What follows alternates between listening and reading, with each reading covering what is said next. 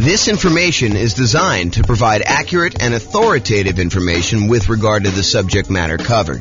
It is offered with the understanding that the presenters are not engaged in rendering legal, accounting, or other professional services. If legal advice or other expert advice is required, the services of a competent professional should be sought. Welcome to the Bridgeport Real Estate Investing and Real Estate Financial Planning Podcast. Learn all about investing in real estate in Bridgeport, Connecticut with a combination of real estate financial planning and modeling with numbers specific to Bridgeport, plus syndicated, more generalized recordings of live and pre-recorded real estate investing classes. Not all of them specific to Bridgeport. Be sure to stay tuned after the podcast for a message from our sponsors. Well, good morning and welcome, everyone. I am your host, James Orr, and this is a special class. I don't know if I've taught a class on hard money and private money for real estate investors before, ever as kind of like this combined topic.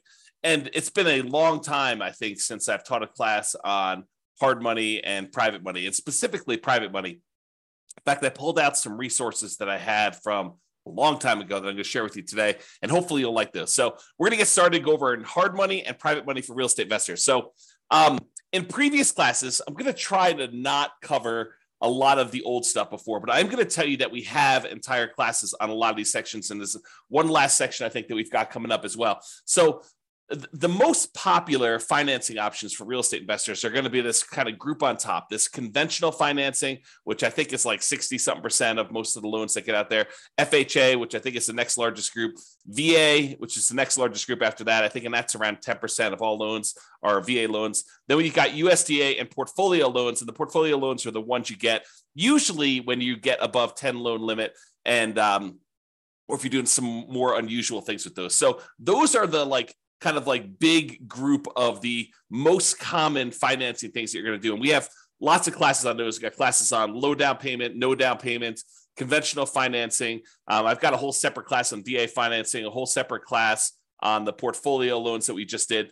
And then you've got this whole secondary group of all of the, I don't know if I'd call them miscellaneous, but they're all these additional financing options that we have covered in some parts and probably need to cover in other parts. And so there's the whole creative financing family, which includes like owner financing, wrap financing, or buying a property subject to the existing mortgage, loan assumption, the lease option, lease purchase, kind of rent to own family, the agreement for deed, the bond for deed, contract for deed, installment land contract, like all those things there. So there's that whole creative financing kind of family of different financing options that are available. And then today we're covering private money and hard money. So we'll go into some detail on those. And then you've got using home equity lines of credit, life insurance policies, self-directed retirement accounts, buying properties for all cash, and then bringing in partners that are usually using one of these other forms, except you're not qualifying for the loan yourself. So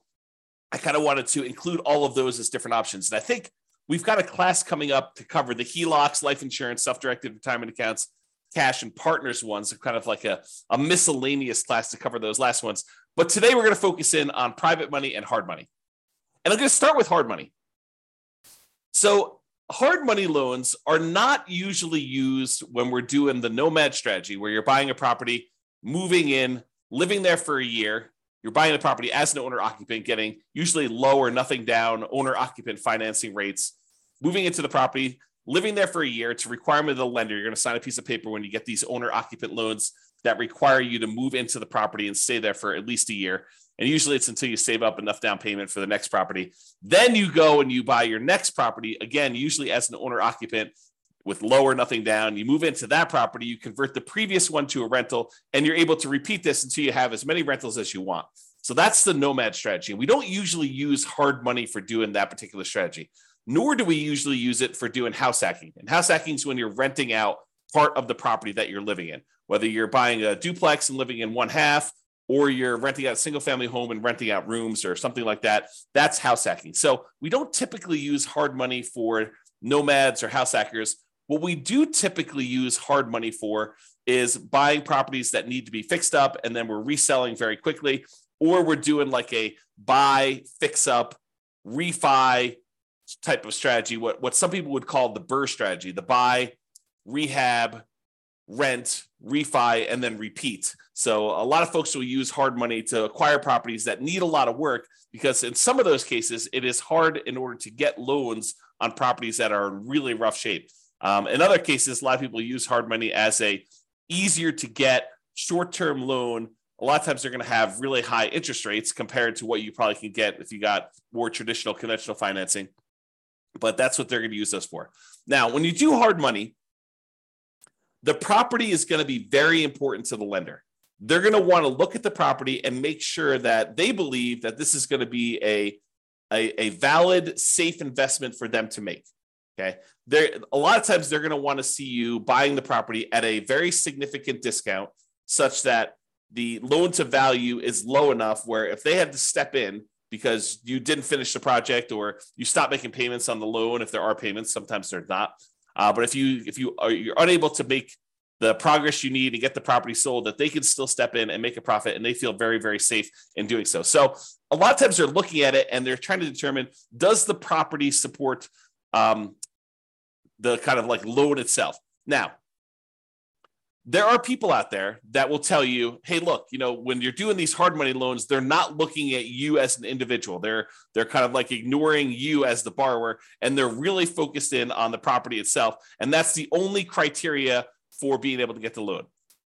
While I have occasionally seen the rogue, random, rare, hard money lender that will only look at the property, the overwhelming majority of the ones that I've had experience with do look at the borrower as well. So if you think, hey, look, I really want to do this real estate investing, but I've got, ugly credit, or I'm unable to qualify for a loan otherwise, and I'm going to go do this strategy where I'm using hard money in order to do these deals, you may be able to find someone who's willing to make a loan based solely on the strength of the property that you're finding. However, I think you're probably going to pay a premium for that. You're probably going to pay slightly higher rates and maybe even have to buy at a slightly bigger discount in order to make those numbers work.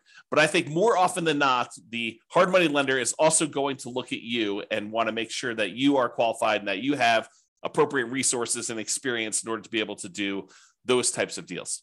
Okay. So you can find hard money lenders, but I don't think that is the norm. I'll say it that way.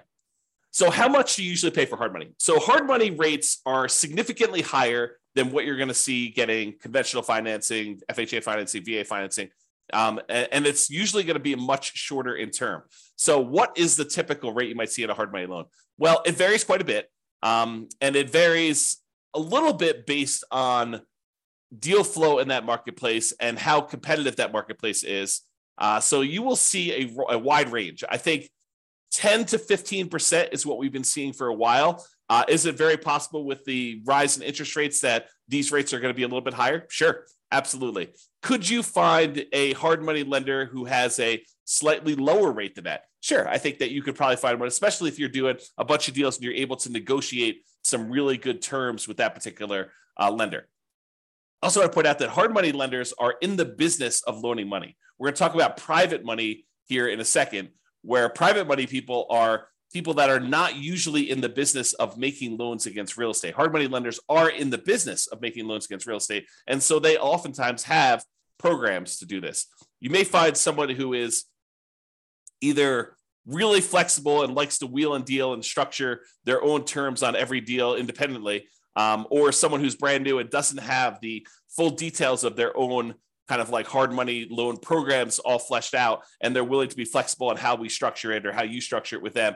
But most of the time, hard money lenders are going to have static programs in place that are like, hey, here's our hard money loan program. Here's the property requirements. Here's the personal requirements for you to do it. And here are the rates for doing it. And a lot of times they'll have rates for, if you've done your first X number of deals with them, or if you've done, more than X number of deals with them, sometimes they'll start giving you discounts on doing those. So a lot of times the rates for hard money are going to be in that, 10 to 15%. Not unusual to see 16, 17, 18. Definitely seen those before. And in addition to the fee of the rate of the loan, they're typically going to charge you points.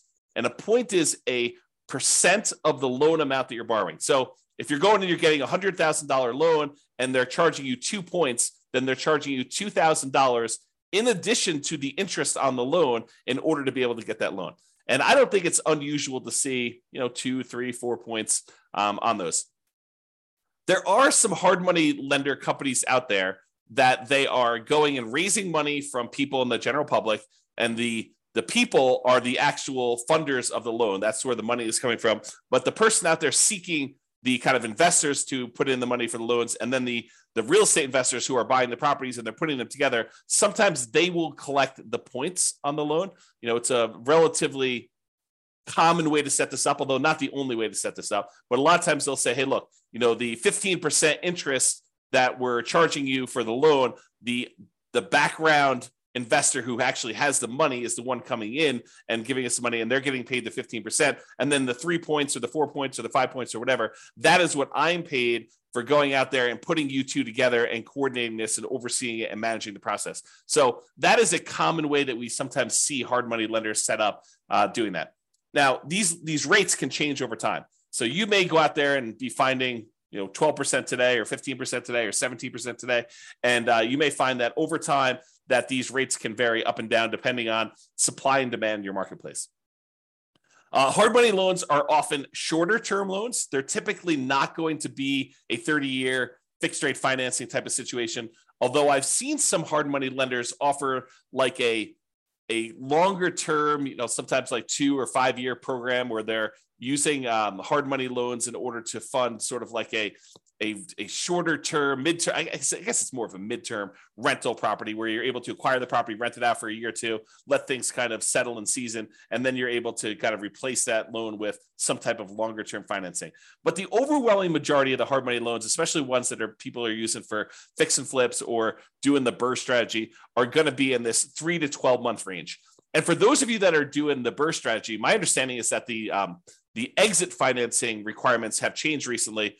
And now they are requiring that you actually season the property for a full year. So you'll need to have this hard money loan in place for 12 months to be able to get your kind of like 30-year fixed rate financing on the way out in most cases, unless you're getting creative and using some type of unusual portfolio financing where they're not requiring that in the midterm. Okay, so a lot of times they're going to be shorter term loans, like 3 months on the really short side. 6 months is really common from what I've seen. And I don't think it's unusual to have 12 months. Some of them will structure these things. So they'll be like, hey, look, it's 6 months. It's 15% and 2 points in order to get the loan for the first 6 months. After that, if you want to extend for another 6 months, it's another point or two. And, the interest rate's still the same for that. And so they may structure it where you have to pay additional points in order to extend your loan for an additional term. So be careful when you're planning this and understand, especially if you're brand new and you don't really have a good understanding of the timeline for how long it's going to take for you to get your property fixed up, on the market, marketed, sold, and closed, because sometimes those things are independent, different time periods for a lot of those. And some people don't estimate that time correctly. They think, I'll get this on the market, I'll get a contract within 30 days, and I'll be closed within 30 more days. And so they can only give themselves 60 days to get the property marketed and sold. And that's not always the case. I'll say that way. So maximum loan to value, this can vary quite a bit depending on which hard money lender you're using. One you hear pretty commonly is 70% of the after repaired value. So if you think about what the property is going to be worth once you fix everything up, a lot of times they will set their loan amount, the maximum amount that they're willing to loan you on that property using a hard money loan, at some percentage of what the property will be worth after you fix it up. Not necessarily of what the purchase price is going to be now. So if you're able to purchase the property for less than that 70% of what it's going to be worth when it's repaired, a lot of times hard money loans can be nothing down, where you're able to acquire the entire property with no down payment because you're buying it at such a big discount that you're able to acquire it below 70% of the loan to after repaired value, as an example. Now, this isn't set in stone, so it's not like every single hard money loan is always going to be 70%. I've definitely seen ones lower than this. 65% is another pretty common one. I've also seen, especially in really hot, fastly appreciating markets, where some hard money lenders have gone as high as, I've seen 80%. It's possible they had even more than that at different times, but realize that these maximum loan to values do vary. They can be negotiable, although if you are relatively new and you've never done one before, your negotiating strength is relatively weak. unless you just happen to find, the right guy who's kind of willing to do that, to kind of negotiate with you. I'm going to put myself on mute and wipe my nose. 1 second.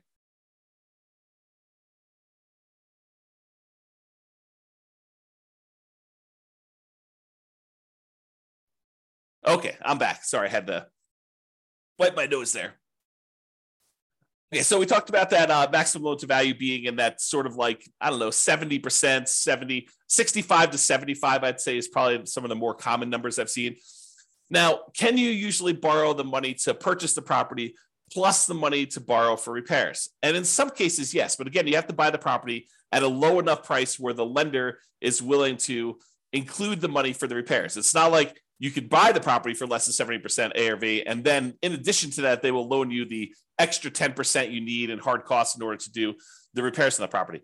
No, it's usually that is the limit. Whatever they tell you is their maximum loan to value is going to be their limit, and that would include repair money. So a lot of times for some investors where it's hard to find these properties and the numbers are tight, they're not able to buy these really deeply discounted, especially compared to the maximum loan to value. A lot of times the real estate investor coming in is going to buy the property using some type of hard money loan, and then they're going to use some other source of money, sometimes the cash that they have their own, or in some cases they're willing to use a credit card or to borrow money in order to do the repairs on the property, knowing that they're going to be reimbursed when the property closes at the end. So realize that you may need to do more than just the hard money loan to do these if you don't have any money of your own to be able to access that. Some people will use a combination of their Home Depot credit card or a regular credit card to do some of the contractor stuff that they're unwilling or unable to do. So they'll kind of mix and match and spread the load out all over, kind of across all those. However, if the hard money lender is going to loan you money to do some of the repairs, most of the time they're going to escrow the money for repairs. So it's not like you're going to buy the property and you're able to buy it at a big enough discount where they're also able to finance the repairs, and the repairs are, let's say, $15,000. It's not like the hard money lender, in most cases, some of them may, but in most cases, they're not going to just give you an extra $15,000 at closing that you're going to be able to just sort of have and use for living expenses or whatever. No, they're going to actually say to you, okay, here you go.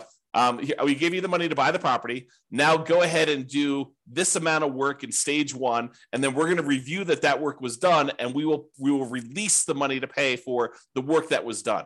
So they'll kind of do it in stages, make sure that you got the work done. Then they will release the money for you to pay your contractors and buy your supplies and stuff. And then they'll say, okay, now do stage 2 work, and they'll have all that done. And sometimes there's a stage 3, or sometimes there's not.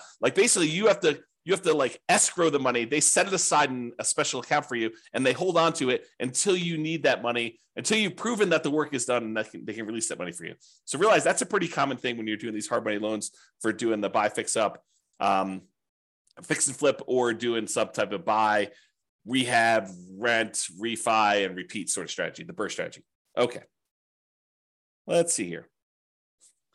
I think right now we are seeing, and this is very market dependent, but typically we're seeing more money than deals right now. There's more money on the sidelines where they're looking for higher rates of return than there are deals to fund. And so that typically puts downward pressure on interest rates and loans and stuff like that. Again, this is very market specific. I'm sure in some markets there are more deals than there are money out there. And with the rise in interest rates and the alternative things that people can invest in and get a good return on their money, maybe there is less money seeking these hard money loan situations than there was in the past. So realize that could change over time as well.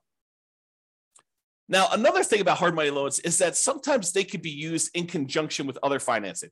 So for example, let's say you're putting out, marketing in order to find deals, and you find a seller who owns their property free and clear. They don't have a mortgage on their property at all. And you manage to negotiate with them, and you guys come to an agreement that if you put 15% down, they will actually owner finance the remaining balance. So one thing you could do is you could come in, you'd have to negotiate this, of course, but you could come in with a hard money loan, put 20% loan to value, first position, hard money loan on the property at whatever it is, 15% and 2 points, where then you're able to get 15% that you're going to give to the seller as the money that they require down in order to do the owner financing type situation. And then you've actually pulled out 5% in this example as cash that you can use to hold the property, make monthly payments while you're getting it occupied, do any fix up that is required in order to get the property where it needs to be, do some marketing, maybe even pull out, in some rare cases, a little bit of your profit when you acquire the property to kind of fund your marketing, to reimburse you for the marketing you paid in order to get the deal done. So you can use hard money loans as a way to put down payments in conjunction with maybe some other type of creative financing. Now, are you going to be able to do what I just described if you're trying to do like conventional financing or FHA financing or VA financing or USDA financing? The answer is absolutely not. So the only way you're able to structure this, where you're able to use a hard money loan in first position and have the seller be in second position, is with some of these creative financing deals like owner financing, or probably not even if you're doing subject to, although I guess you could get creative and structure these with subject to or wrap financing, but they're a little bit less obvious to do. So these are not going to be conventional financing combined with hard money loans in order to be able to do those. They're typically going to be some type of hard money loan in conjunction with some type of owner financing, where the owner is going into second position, because usually the hard money lender is not willing to go in second position. You may be able to find a rogue hard money lender who's willing to go into second position as long as you're at a low enough loan to value and they understand the risk that they're kind of going in, and they may charge you a much higher rate for doing that and higher points. But most of the time, the hard money lender wants to be in that first position when you're doing those loans. Okay, I'm going to talk very briefly about kind of a side note related to hard money loans. And Terry says a lot of hard money lenders don't allow a second position lead. Yep, I think that is true, Terry. If the loan to value is low enough, though, there are some hard money lenders who would absolutely be willing to be in first position with a very low balance loan. For example, you have a $200,000 property and you want to borrow $40,000 on that thing, and you want to use a hard money loan to do that, and the seller is in second position. I think a lot of hard money lenders would allow you to do that. Again, it's negotiated. Not everyone is going to do exactly like that, but you're right. There are some that will not allow a second position, especially if it's a high second position. Like you're borrowing 70% loan to value and they have you put a 30% second there on there for the rest of the money. That's probably not going to fly. Okay, so let's go off on this side note. So on the side note about real estate investors, some real estate investors, I'll say, and it's more than just like onesie twosie. I think there's a good percentage of folks, some real estate investors aspire to eventually be hard money lenders. They think to themselves, say, look, eventually I want to get to the point where I've got a bunch of rental properties, but I've also have a lot of cash on hand, and being able to take the money I have and use that to make hard money loans and get 10, 11, 12, 13, 14, 15% return on my money. That seems like an attractive proposition for people. And I think a lot of them believe, and I think this is an incorrect belief, and I'll explain why here in a second. They incorrectly believe that, if I've got $1 million and I'm getting 12% on my money, then I'm getting $120,000 a year that I can live on if I'm getting 12% of my money and I'm doing hard money loans. What they fail to realize is a couple things. Number one is the utilization factor. If you think about the money that a hard money lender has, the full $1 million is probably not going to be completely deployed and invested at the same time all the time.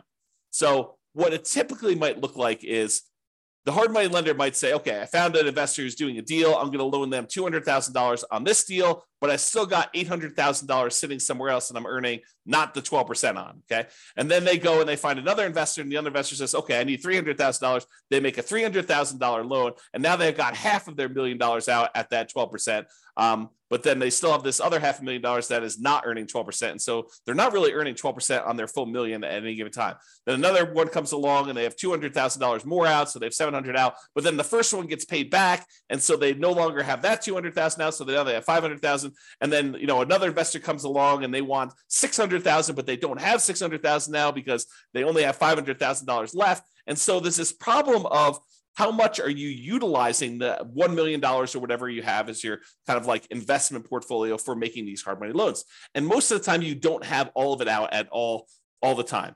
Now, some people, some real estate investors will choose to use some type of home equity line of credit on an investment property or their owner occupied property, and they will use that as a buffer. And instead of collecting the full 12%, maybe they're paying depending on when they got the loan, 3, 4, 5, 6, 7% on the money that they're coming out with their HELOC, but then they're loaning it out at 12%. And so they're getting the spread, but they're not borrowing the money unless they actually are using it. So you don't have as much of, I guess it's a different utilization problem for doing that. So realize that if you're trying to do this hard money thing, if you're kind of aspiring to do that as a real estate investor, utilization is going to be a key factor. Getting and keeping all of your money out as much of the time as you possibly can is going to be an issue for a lot of folks. And it is sometimes solved by doing like these home equity lines of credits where you're sourcing the funds from somewhere else and then you're using that, or you're becoming like a hard money lender where you're going out and you're finding a pool of investors that have money that they want to invest, and then it's really not your direct problem. And I say direct because it is a problem for you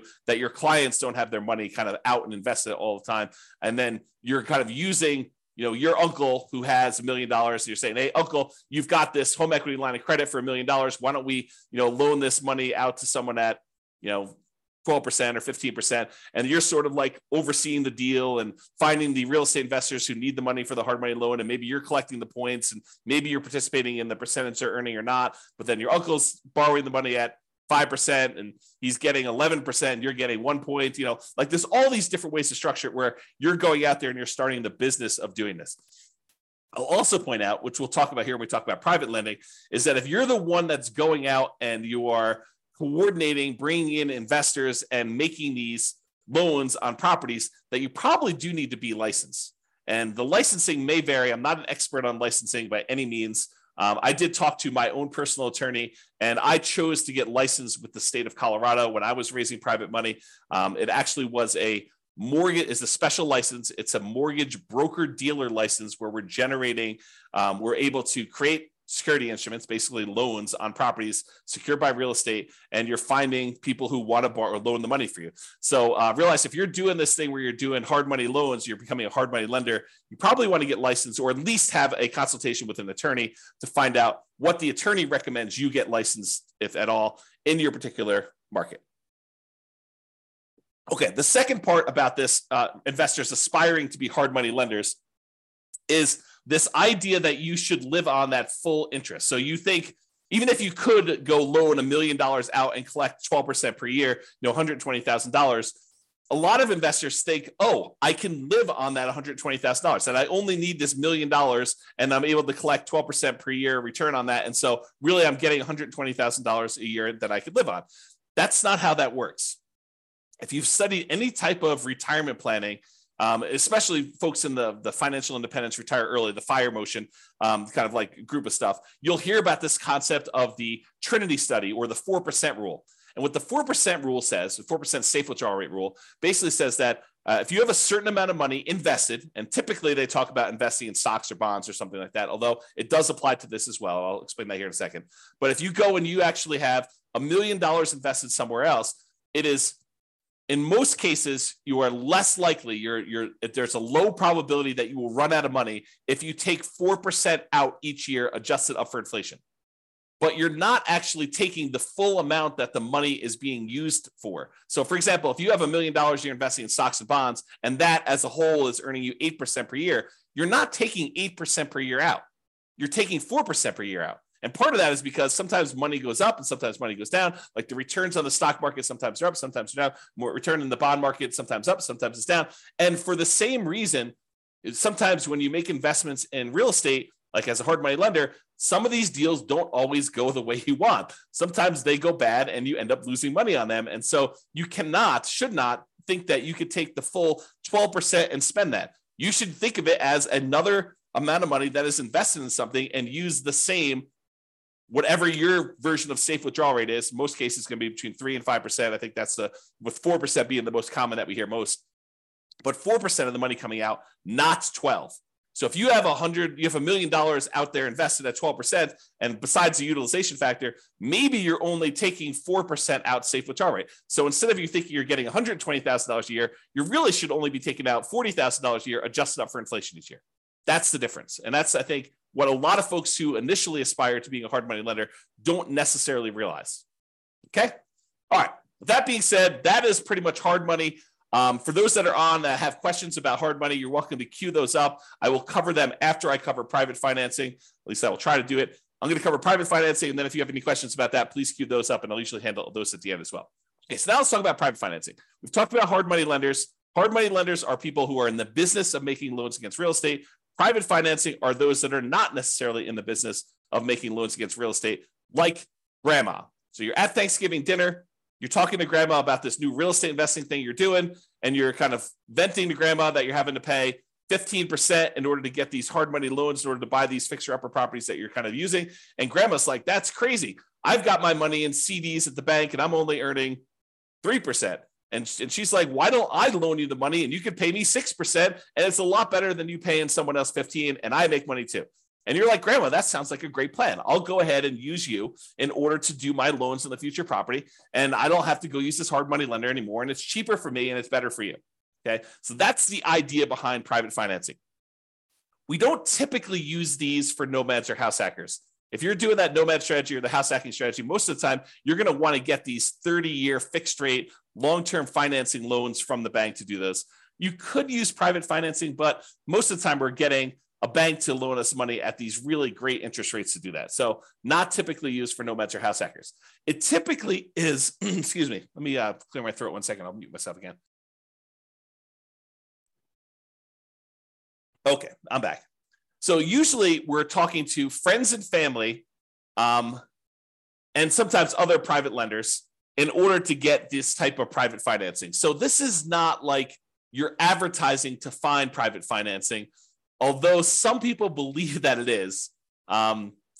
So most of the time, this is going to be people that you know. You're going to be out in the street and you're going to be talking to them. They're going to say, what do you do? And you're going to tell them, I flip properties. And they'll be like, oh, that's super interesting. What do you do here? And you kind of explain to them, well, I go find these really these properties that need a lot of work. I usually bring in somebody who is, looking to get a better return on their money. And I use their money in order to, buy the property, and I pay them a really good return on their money. And I do the fix up, and then I sell the property to a family who really wants a really good, nice property in their market. And they buy that. And then I pay back the lender who did the money with some interest on it. And they're really, really happy. And I help the family, I help the lender, and I kind of do that. And as you describe this, they're either thinking to themselves, that's awesome. I would like to do the fix and flip myself. Or sometimes they're like, well, how much are you paying to do your loans? Because I've got money to invest. And that's how you tend to find, and it's oversimplification, but that can be a way for you to find these kind of like private money loans for doing that.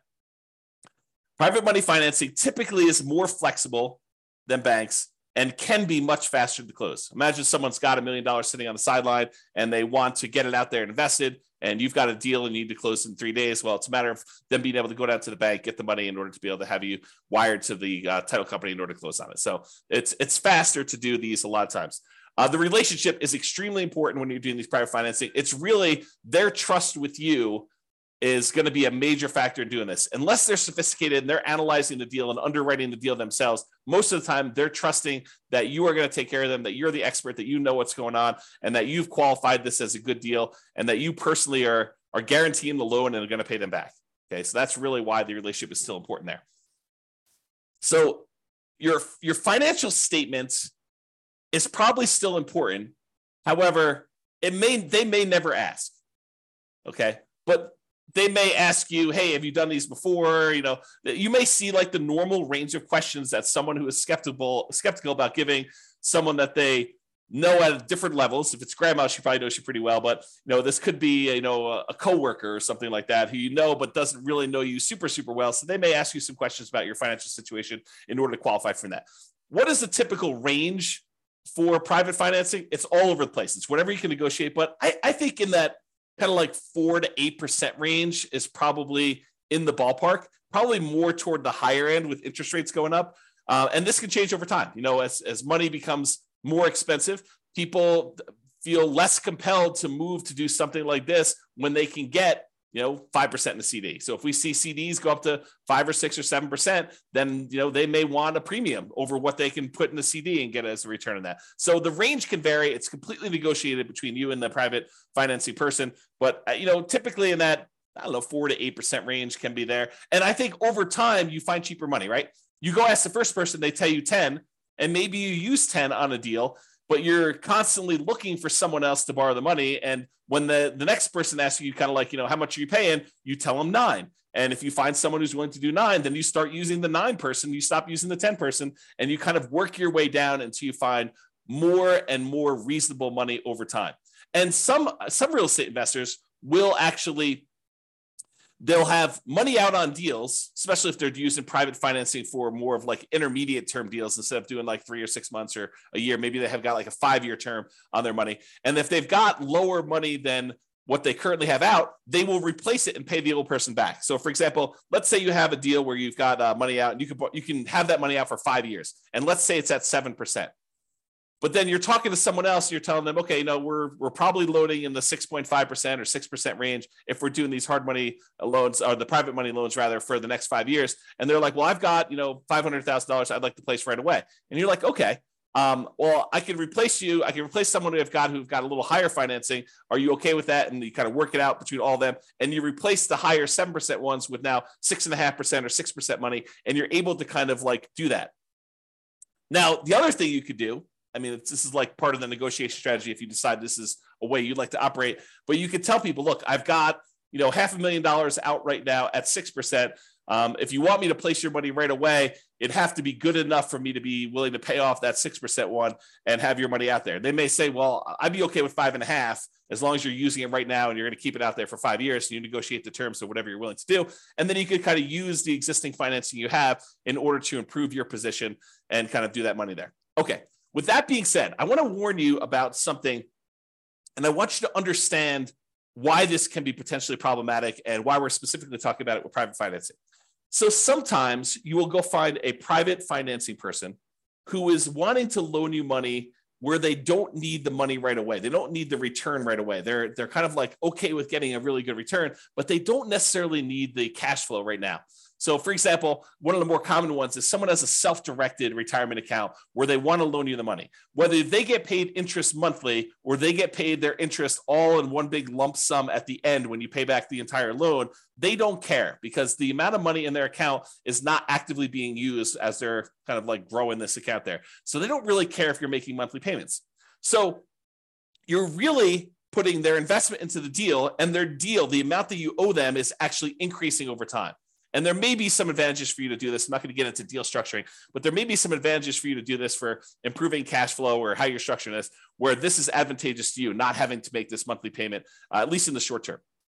And so they've got, let's call it, let's say they did a smaller loan. Let's say they did a $100,000 loan on this, and they're actually allowing their interest to accrue. So at the end of the year, let's say they're getting 6%. So at the end of the year, you owe them 106. They've earned $6,000 and $100,000 that they have out. And then the next year, you owe them 6% interest on the 106. So it's 1012 plus a little bit extra for the interest on that. So really over time, their balance is growing, and that's happening there. And then eventually you decide to replace the money that you owe them with another private lender. And you go and you pay back this $100,000 original loan plus the $6,000 in interest plus let's call it $7,000 interest in year 2 plus the $8,000 in interest in year 3. So you're paying them back their initial investment plus the returns that they earn. And you're doing that with money that you're bringing in from the outside from another investor coming in. What does that sound like to you? It should sound like a Ponzi scheme because you're actually paying off the previous investors, their initial investment and the return that they've earned with new money coming in from another investor. So it should sound like a Ponzi scheme to you because that's what a Ponzi scheme is, right? And then a person who's coming in, they're collecting money and they're paying out the returns and stuff by another investor coming in. So you inadvertently, without really thinking you're doing some type of Ponzi scheme, you actually came in, you said, okay, we structured this great loan. You're happy getting, the amount of money you borrowed and some interest on it. And we're allowing that interest to accrue, which is totally fine. There's nothing wrong with that in and of itself. And then over time, you're like, okay, now you want to get out of this loan. And maybe it's as innocent as that, right? They call you and they're like, hey, look, I finally need this money out. And you're like, hey, no problem. I'll replace you with another one of my private lenders. And you come in and you bring in another private lender to pay off that $100,000 plus whatever they own. Now you've inadvertently kind of like formed this Ponzi scheme situation where you're paying off an old investor with a new investor and you're paying them their actual returns using that. So you got to be really, really careful that you don't structure this and get advice from an attorney to avoid this situation if it comes up for you. If you're, and even even the idea of replacing the loan is kind of on this borderline edge of this Ponzi scheme, right? Like you're taking one investor's money and you're replacing it with another investor coming into the deal. So definitely talk to your attorney and make sure that you feel really comfortable with the way that you're structuring these and you're doing that. So that's what I wanted to warn you about. It's kind of like this concept of inadvertently setting up a Ponzi scheme to do this. And we don't usually see it as much with commercial lenders. Maybe the commercial lenders don't care. Maybe, it probably is, now that I think about it, it probably is that the organizations that are going to come after you for doing these Ponzi schemes, they're trying to protect the public, not necessarily a commercial lender who is making these conventional FHA, VA loans where if you do a refinance there, they're like sophisticated institutional type of people that know about these loans. But someone who's a consumer on the street, they're trying to protect the consumer. It's a consumer protection law and situation in that particular case. Okay. So I wanted to cover that in case you never thought about it that way. If you decide, hey, I really want to do this real estate investing thing, and this idea of going out there and finding friends and family, people that I know, contacts that I know, and raising money in order to be able to accelerate my ability to do deals, if you're going to get really serious about that, you may decide to go out and start talking to people in a more formal process rather than just off the cuff at Thanksgiving dinner. You're like, hey, look, I want to tell you a little bit more about what I've been doing, and if you want to, I'll sit down and I'll walk you through exactly how this all works. And maybe you form like a little PowerPoint presentation, or maybe put together a little PDF, or maybe you decide to go talk to them about like how your deals are structured and what the deal looks like that someone could come in and do. So eventually, if you plan on doing this more than just like a off the cuff one-time deal with Uncle Joe or Grandma, and you decide you want to go out there and make this part of your business, you're probably going to you're going to want to formalize this a little bit more. So I will share with you, for the folks that are kind of like got access to the recordings and stuff, I will share with you an old PDF. I'll kind of let you glance at it really quick, but I'll share with you an old PDF that you may want to use as sort of a very rough sample starting point of what you may want to use as a baseline for creating your own private financing presentation there. Now that I've said that, and you're going to start getting more serious about raising private money and going out there and doing this repeatedly, I want to talk to you about just the tiniest bit, because I'm definitely not qualified. I'm not an attorney, but I want to talk to you a little bit about soliciting and licensing. So if you are going out and you are soliciting people to make an investment and you're creating a security instrument, you're basically creating a security. Someone gives you money and they're relying on you to get a return from that. And you're having that secured by real estate in this particular example. So you're going and creating an investment for them where you're collecting money and you're advertising, even if it's word of mouth advertising and talking to people about it, that is still a form of advertising, even if it's not printed. But if you're going to go and do that, you need to become aware of the licensing laws required and the advertising restrictions that you have by doing this type of solicitation. So this is sort of I'm not going to teach you to go do this because I'm not an expert on it and I don't know different states' laws and stuff like that. But I will tell you, I did talk to my attorney when I was doing this more seriously.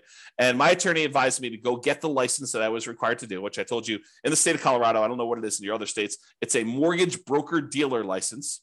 That's what it was. And there were definitely restrictions on what you can and cannot say and what you can and cannot advertise in order to do this.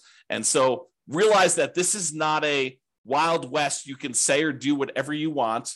You got to be really careful about promising returns. You got to be really careful about letting them know about the actual risks that there are for them to invest in this stuff. This is not a riskless investment, like really nothing is, as we found out recently by putting money in the bank with FDIC insurance. This is not a riskless investment either, and they should understand what the risks are. And you probably should have written risk disclosures prepared by an attorney, and you probably should be licensed.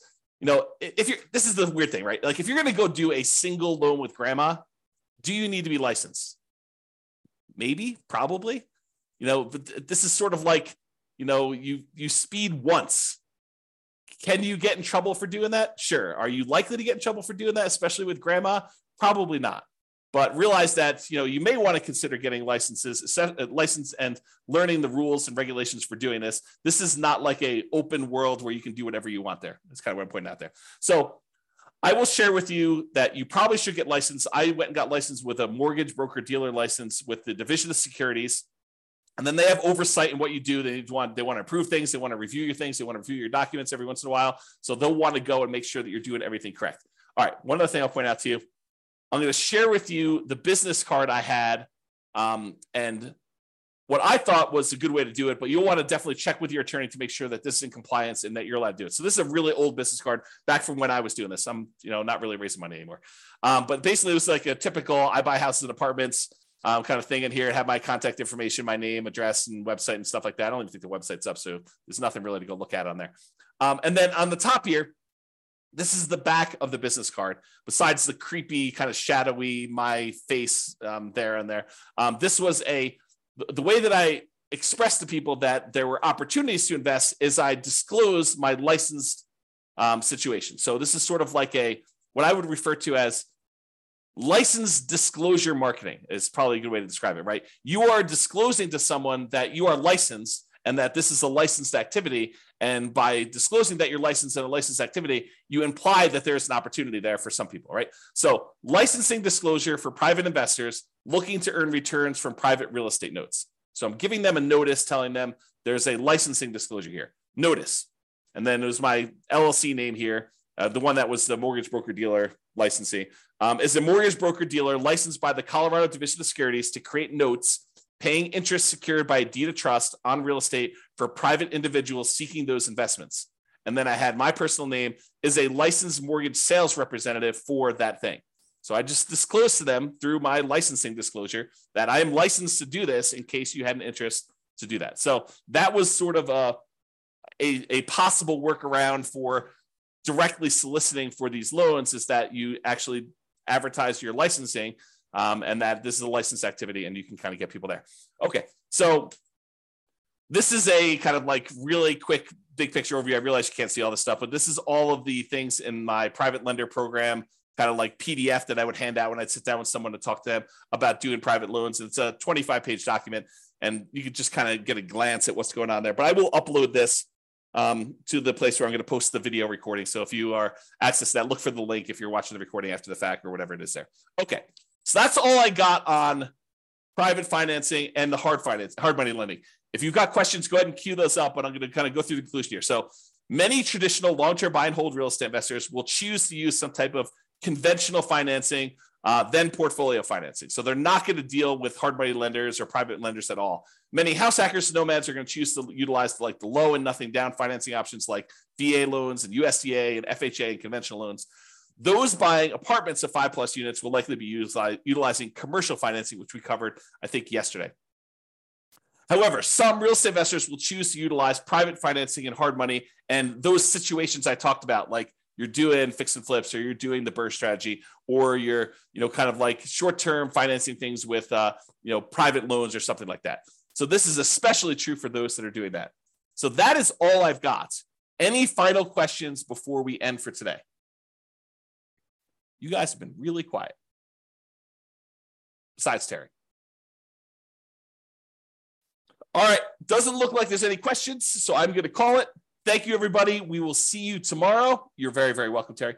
See you all tomorrow. Bye-bye for now. With home prices up, mortgage interest rates up, and rents up, but not quite enough to counteract the higher prices and interest rates, cash flow on rental properties in Bridgeport is harder than ever. Book a call with the Real Estate Financial Planner to apply our proprietary 88 strategies to improve cash flow on your rentals. See the show notes for a link to schedule your call and improve your cash flow today. If you're a real estate agent, lender, or professional in Bridgeport that wants to help our real estate investor listeners, consider reaching out to learn about collaboration opportunities with this podcast. We'd love to add more value to our listeners by having you assist our investors buy, sell, and finance their real estate investments. See the show notes to schedule a call to discuss collaboration opportunities.